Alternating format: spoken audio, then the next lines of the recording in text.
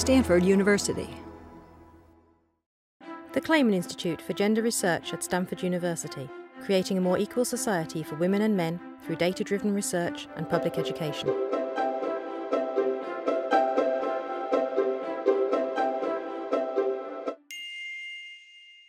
So what we're going to talk about today, or what I'm going to talk about based on our research, is protest policing, as Londa said. And when we think about protest policing, at least in the US context, but certainly in an international context as well, what we're referring to is the overt attempts by the state, and in particular the police as sort of an arm of the state, to control dissidents, people who are making claims either against the state, against corporations, against educational institutions, medical facilities, and so on. People who are engaged in public protest, public demonstrations, and so on, and how the state responds to that with a whole variety of different sorts of strategies, which we're going to talk about. And you might sort of ask how I got interested in this topic. And it really is an extension of something that Londa said in her introduction, and that is that for many years I've been really interested in state response to political and social movements. Typically I look at things like how the state responded to same-sex marriage bans, how the state responded to the Equal Rights Amendments and claims by groups working on either sides of these issues.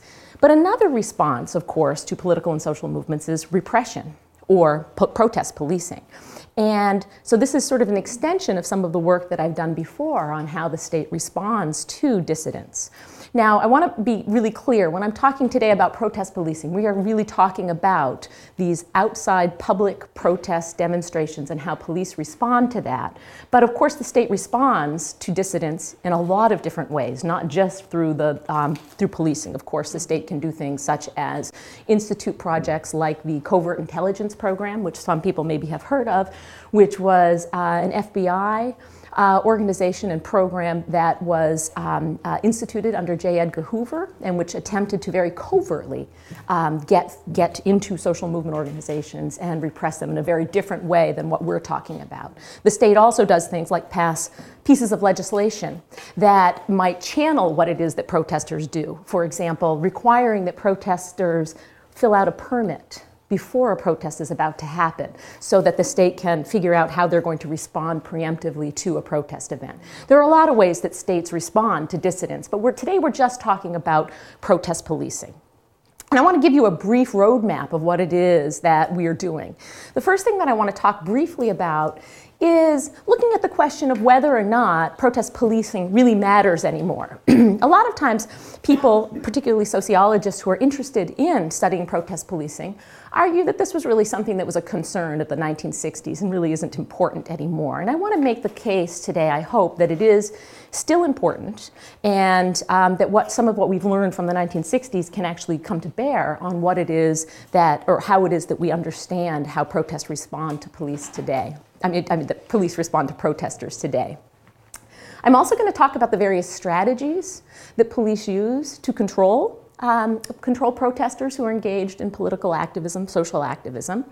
And then I want to talk very, very briefly about what some of our past research has shown about the use of these strategies. And then the piece that Magali and I are working on now is looking at different characteristics, in particular gender and race, of protesters and how that might impact what it is that police do at public protest events. So that's sort of a roadmap of what we're going to do today. And the question about protest policing mattering anymore today, should we care about this anymore? Was this really something that was a concern of the 1960s? I think is an important question. And I'm going to talk about the data in a minute from where this graph and another graph are coming from, because this is the data that we've been collecting. But I wanted to just show you what the proportion what it looks like when we look at the police use of force over time. And what I mean by force here is physical force against protesters, equipment as well, such as tear gas, rubber bullets, really kind of very aggressive forms of policing at protest events. And what we see is something that I think has been referred to in the literature as a transition from escalated force to negotiated management. And what we see happening is that obviously the proportion of events that were met with police force was higher in the 1960s, particularly the late 1960s, and tends to wane a bit through the 70s and 80s, and seems to be perhaps increasing again in 1990.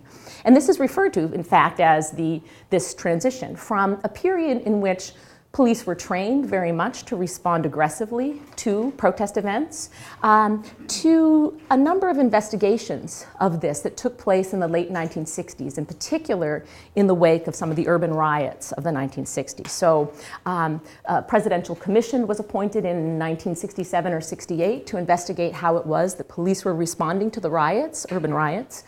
And one of the major conclusions of that report was that police were over-responding to the riots and were, in fact, also inciting more riots as a result.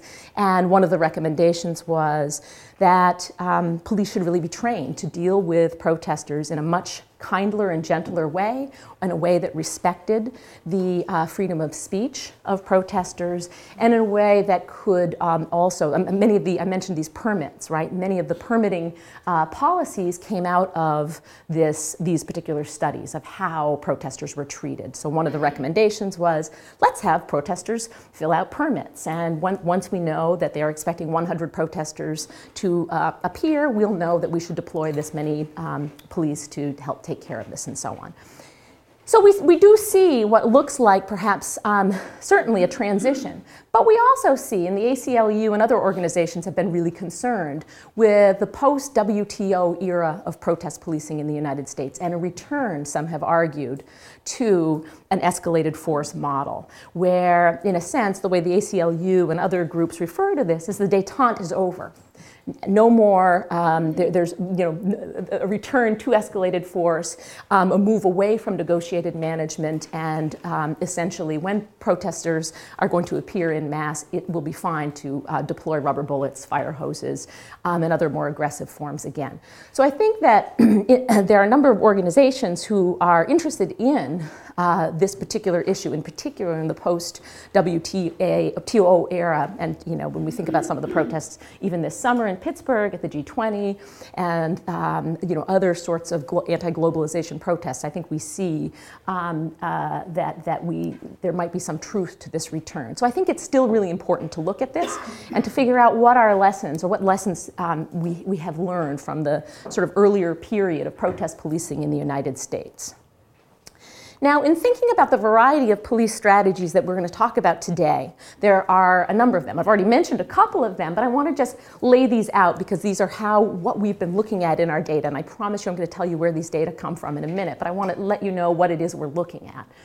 And one of the things, of course, that police do is permit and control protests. I mentioned the permitting system in the United States that happens. One of the very interesting things about the permitting system in the United States that's really important to pay attention to is that not all protesters seek permits. Many protesters, in fact, deliberately refuse to seek a permit as a form of civil disobedience for protesters. But nonetheless, certainly there are, in many locales, the regulations that require that if somebody's going to hold a public protest demonstration, they should fill out one of these protests so that the city will know how to deal with it. Other ways that they control them, you can see that perhaps there's a little bit of loss of control in the picture over here on your right, is to erect barricades and free speech zones and other kinds of ways to sort of cordon off where protesters can be. Here we see a protester who's breaking down the barricade, and we might predict what's about to happen in this particular event. But this is another example of how police and policing agents may try to control protesters. Other things that police do, monitor and negotiate with protesters. So on the left side, we have a police officer at a protest event explaining in a very somewhat calm fashion to some of the protesters what they can and cannot do. On the right side, this is actually from the UK, and it's a labor protest. And what you see are a lot of police, mounted police included, at a protest event, but not much is going on. They're watching, waiting, trying to see what's going on. And in our data, I'll show you some figures on this. This happens quite frequently. Police come and monitor, negotiate, but not much happens, right? They also, of course, arrest protesters, and some of the events from the 1960s, in particular associated with the civil rights movement and anti-war movements, we see mass arrests, but oftentimes there maybe are just a few arrests at a particular protest event. And then they use physical force and equipment to control protesters. Anything from, as I said, tear gas before, to rubber bullets, to fire hoses, bully clubs, and so on. And of course, many of our images, I think, of the 1960s and the 1960s wave of protest, I think we have graphic sort of collective memory of the use of force. But I think now we're being reminded about this again as we watch globally the anti-globalization protests as well. And when we look over time in the US about this, there are a couple of things to notice. The first thing to notice is the sort of green line on top is police presence. And in many years, you'll notice that actually over half of the protest events don't even have police there monitoring them at all. And I think this is a nice corrective, actually, because, or a corrective to people who study protest policing, who often assume that all protest events are met with some kind of state response in the form of protest policing or monitoring or something. But aside from that, we see obviously that, or I think what you might expect anyway, that the presence of police is much more common than arrests, which is of course much more common than the use of force. And these are going to be some of the things that Magali and I are going to talk about today when we talk about the differential protest policing of different groups. But before doing that, I wanted to actually talk about the past research that we've done very quickly to sort of set the stage and what it is that we've looked at with respect to the use of these broad policing strategies.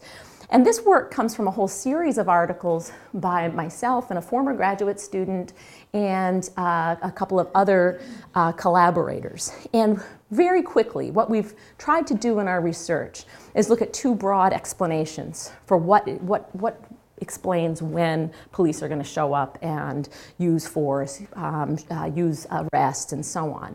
And the first approach, which is sort of broadly referred to as the threat approach, essentially breaks the threat of protesters into two kinds of broad categories. The first is situational threat, and that is the things that protesters are actually doing that might pose a threat to police who are on the ground and are charged with controlling that event. So a lot of protesters, for example, might threaten police in a certain way because larger protesters might be seen as harder to control, larger numbers of protesters, using certain tactics that are confrontational or extremely confrontational might be another thing, of course, that police might feel quite threatened about, and this, of course, makes sense if protesters are throwing Molotov cocktails and bricks and blockading themselves in buildings. This is a very different kind of protest event than a candlelight vigil, for example. And then, of course, as I mentioned, using violence, damaging property, and so on. But we also look at what we refer to as a diffuse threat, which is a very different kind of a threat that may not be threatening to police on the ground, but might be very threatening to the state.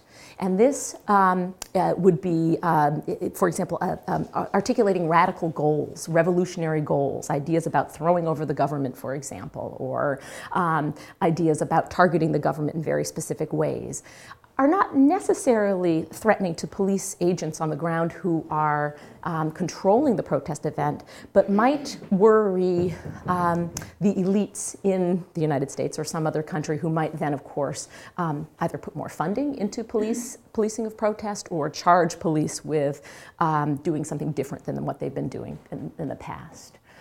And the other sort of idea that we've been looking at in this past research is what we refer to as the blue approach, or the police agency approach.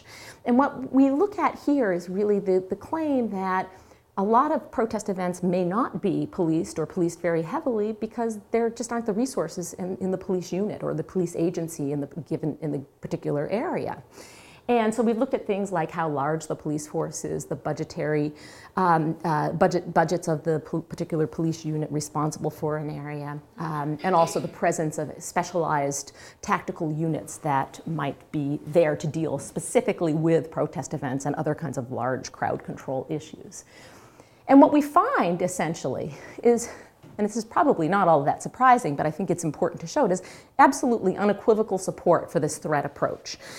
So when protesters use violence, when they throw things, when they damage property, when they target the government, when they use multiple tactics. So for example, if you've got an event that's quite large And a lot of different tactics are being used by protesters. You've got some people, building fires, and other people, looting something, and then others speaking, and others singing, and so on. Police, this is tactically very difficult for police to figure out what to do with. And what often we see happening is over-policing of these kinds of events.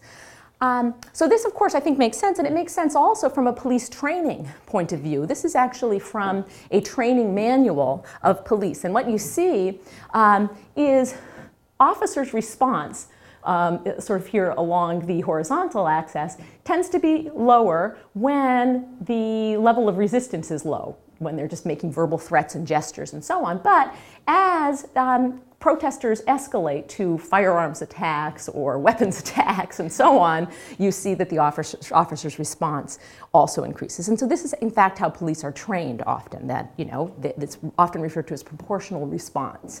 Police should respond in proportion to what it is that the subjects, and in this case, protesters, are doing.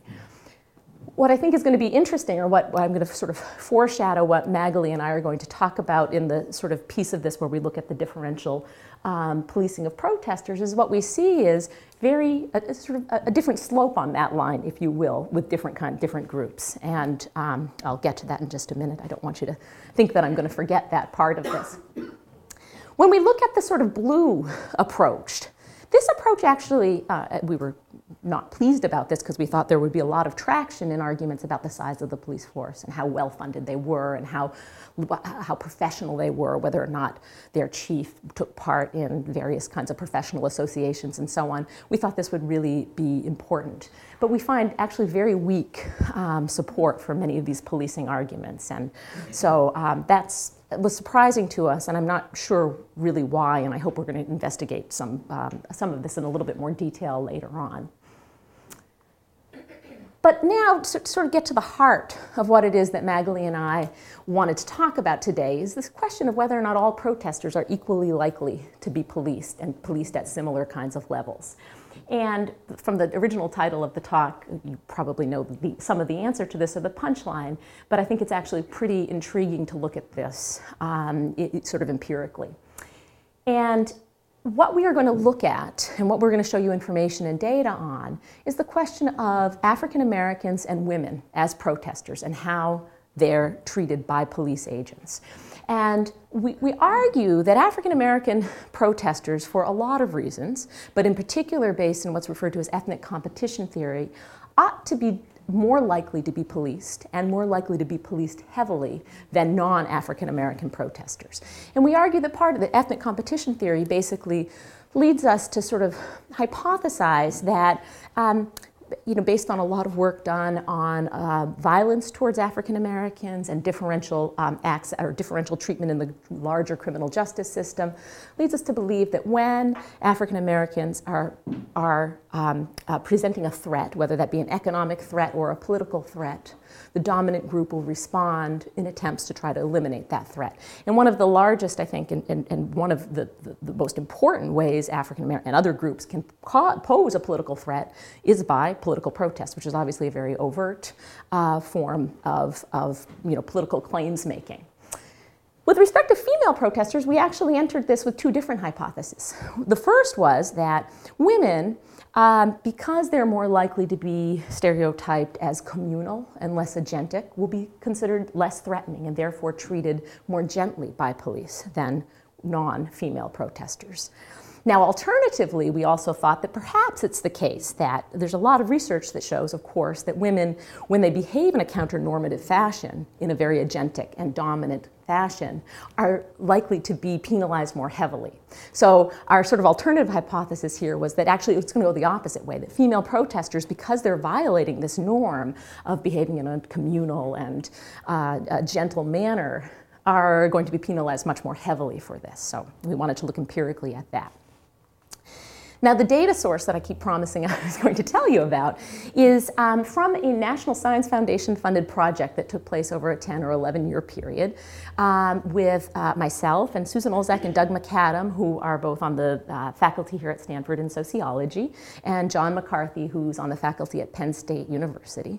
And what we set out to do, and why it took so long to do this, is collect all articles from the New York Times over the 1960, it's actually now through the 1995 period, but we haven't cleaned that the 1991 through 95 data, but collect all articles on protest events in the United States, photocopy them, and then content code each one of these with a multiple page coding form for each of these things, asking questions about what the issues were that happened at the protest event, how many participants were there, what they did, how the police responded, and whether anybody was killed or injured, and so on and so forth.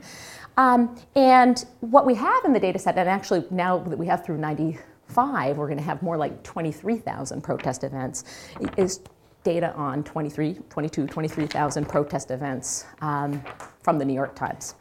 Now, we can talk a little bit, if you want, in the question and answer period about some of the things that we try to do to control for obvious news source biases, but we can get to that later because we've done some work on that and have written some, I hope, guides on how to deal with some of these biases as well.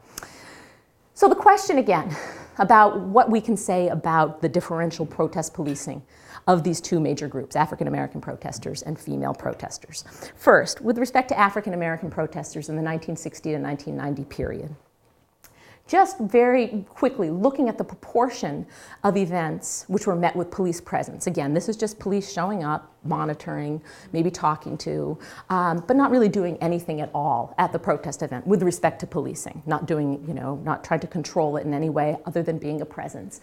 We see that in almost all years, the African American protests had a much higher proportion of police presence. And that, of course, is the red dotted line. I'm not sure if you can see that the font is too small. But what we see, and a couple of things I just wanted to point out about this graph, these peaks that you see in the red dotted line, the African American events, respond to a couple of important sets of events. The late 1960s, what you see, of course, are urban riots, right? And almost all of the African American protests were met with some sort of police presence, which I think makes some sense. In the 1977 peak that you see was actually, some of you may remember the blackouts in New York that were associated with riots, many of which had African Americans present and of course were policed quite heavily. Also riots in Chicago in that year. In the late 1980s, what we have is riots in Tampa and Miami, but we also have the Bensonhurst events as well. I'm not sure if anybody remembers those, but an African-American man was in Bensonhurst buying a car or something like this and was attacked. It was a hate crime. A group of Italian Americans attacked and killed him, and then following that particular event, there were riots in Bensonhurst. And so that's why you see those particular peaks associated largely with riots. When we look at arrests, African American versus non-African American events, again, you see in almost all years, a higher proportion of African American events were met with arrests than were non-African Americans. There are some deviations that you see, and these tend to be the early 1970s. Tends to be, I don't know if you can see that, and this sort of period here where more non-African American events were met with arrests had to do with large peace protests, anti-Vietnam War protests. The sort of peak here in the mid-1980s had to do with anti-Central America, U.S. involvement in Central America protests, lots of large protests that were met with a lot of police presence, but African Americans weren't particularly active in those particular issues. And then the late 1980s, you had a lot of anti-abortion protests and abortion-related protests that African Americans were not particularly involved in, but were met with some arrests and so on. So you can see historically why we might have some differences with respect to arrests.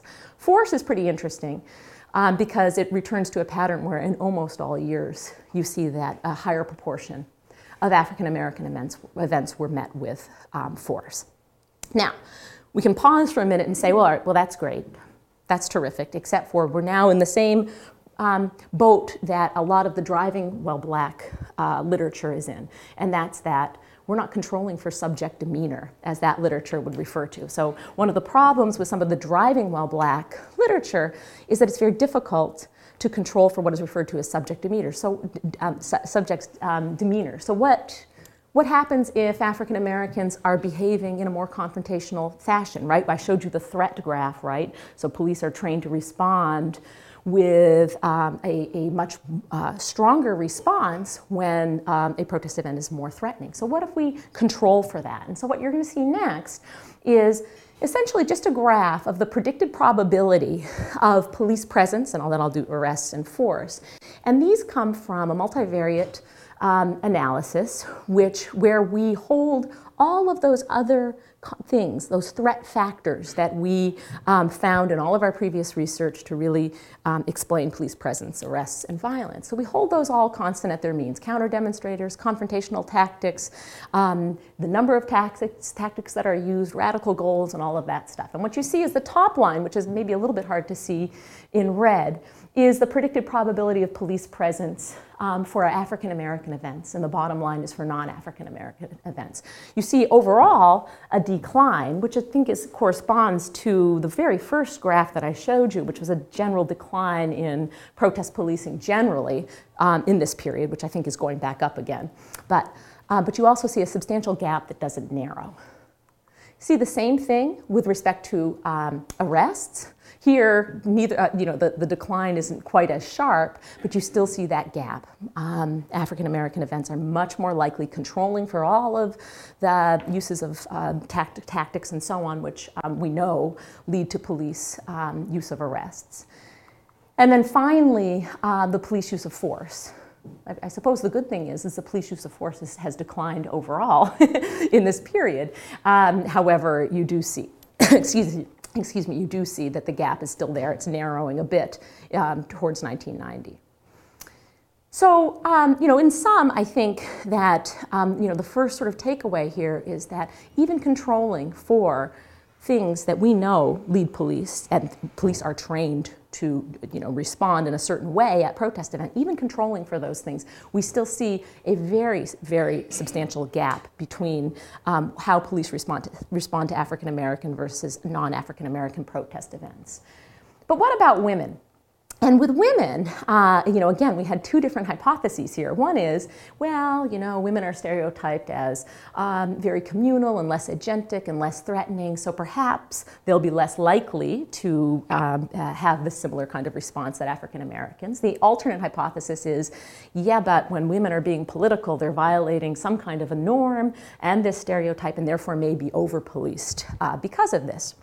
So I'm going to do a similar sort of analysis here with the female protest events in the data set. I'm going to say a little bit more about these in particular because this is sort of the piece that Magali and I are working on right now, the female protests, and we've been looking at a lot of these specific protest events, and I hope to give you a flavor of what some of these protest events were about as well. So first, here, women again is the red dotted line, and the green is non-women events.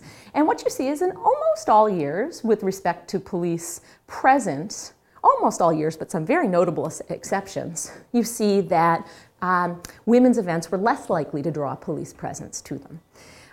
So some of the exceptions, in 1964, there were a number of school desegregation cases, particularly in the South, right? And women were very active in this particular movement. And because it was associated with the civil rights movement, in part, and because of the sort of policing of the civil rights movement, we saw a lot of police present at these kinds of events. Sometimes they were violent and so on. So we saw a lot of police present here.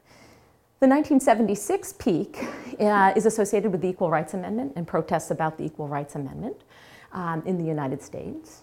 1983 was a really interesting year because of the women's peace encampment that took place in Seneca Falls, which is in upstate New York. And this is the location of one of the largest nuclear arms repositories in the country at that time.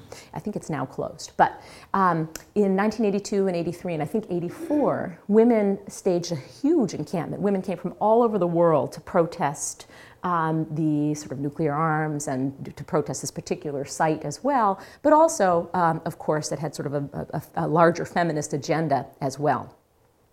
And then in the 1989, we have some abortion events that were met with a lot of police presence as well that had women at them. So in these periods when there were a higher proportion of police presence at women's events, we can sort of see what kinds of events explain that, or what kinds of issues were being protested. Again, you see a similar pattern with respect to arrests. So you see, again, that a higher proportion of of non-women's events were met with arrest, and the exceptions happen to be the school desegregation events again, and also the Seneca Falls events. A lot of arrests happened in the period that women had the encampment, the peace encampment outside of the Army Depot there. And then force. One thing that's really interesting is none of our events, our women's events, had force following the 1980 period, which is actually pretty interesting, I think. But again, you see the peak, the 1964, this period, women, again, very active in school desegregation issues. Peace, women were also very active in the peace movement, and many events, and I'm going to talk a little bit about Women Strike for Peace, one core organization in that particular movement that is responsible for some of these events that were met with police force. And then in the 1978, we both had peace movement and also Equal Rights Amendment events that were met with force as well. But again, like the African American protest events, we're not controlling for anything here. So maybe, women just don't use confrontational tactics ordinarily.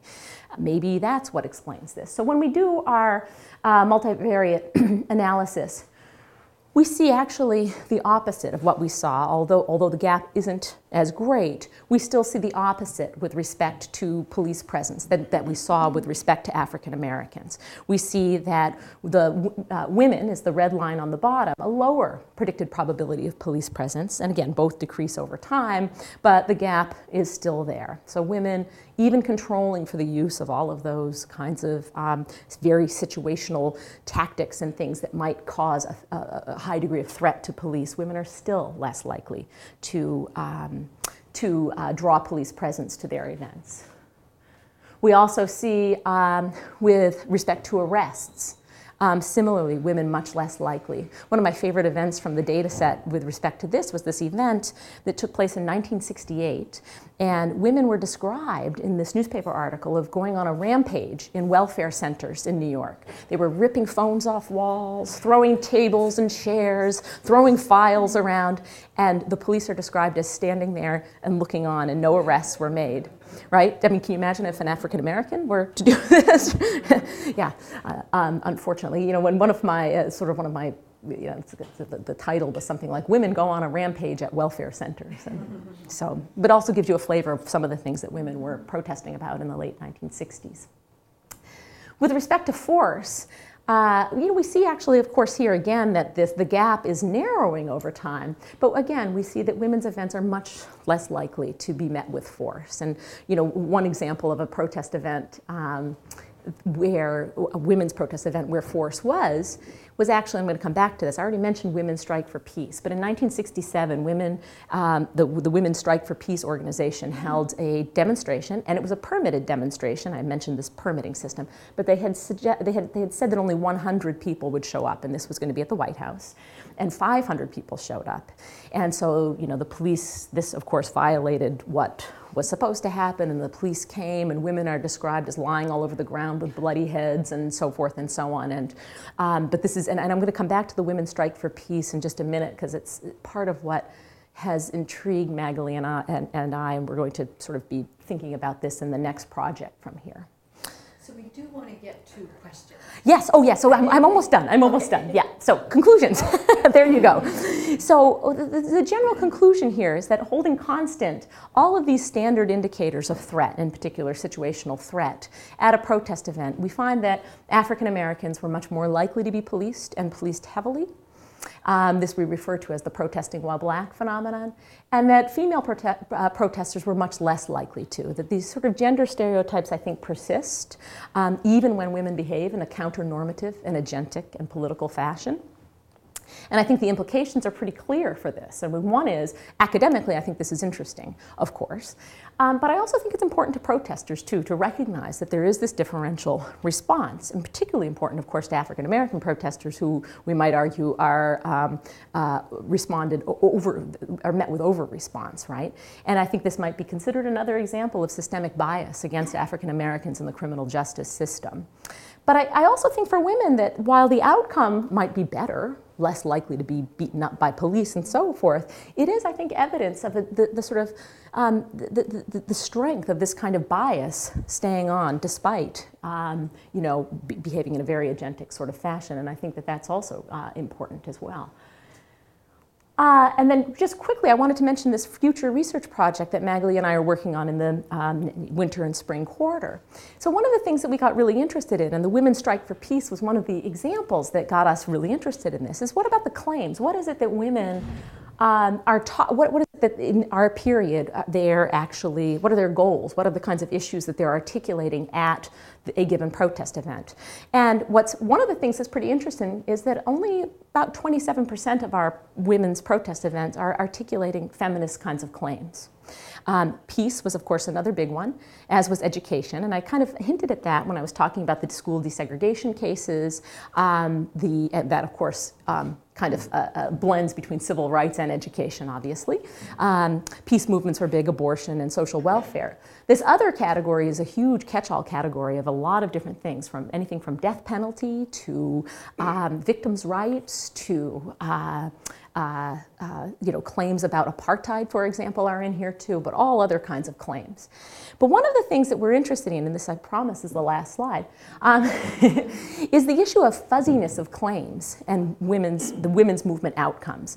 And one of the things that the organizational sociology literature has discovered is that when organizations, anyway, don't have a coherent identity, they're often met with negative kinds of outcomes. So for example, when a particular feature film, this is one of my favorite examples from this literature, is categorized as a Western, it does better than when it's categorized as say, a Western musical. Because either the audience doesn't get it, like what is a Western musical, and therefore is less likely to go to this movie and so on, or because they're spreading themselves too thin. And there are arguments about why both of these mechanisms might be at work.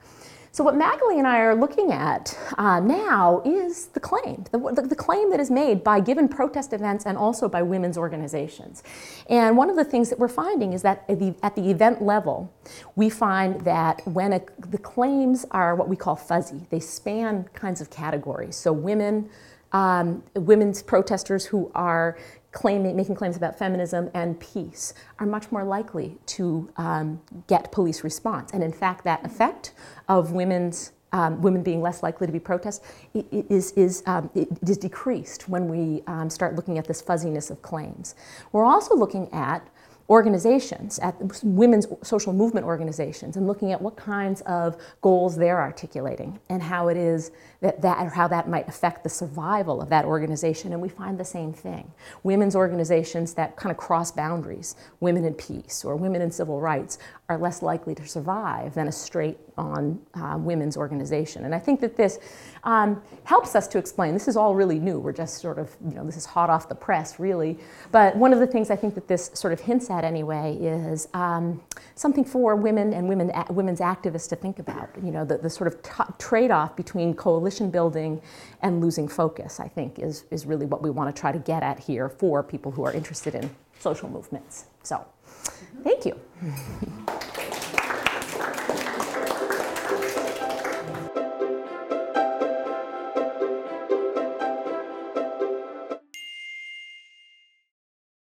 For more, please visit us at stanford.edu.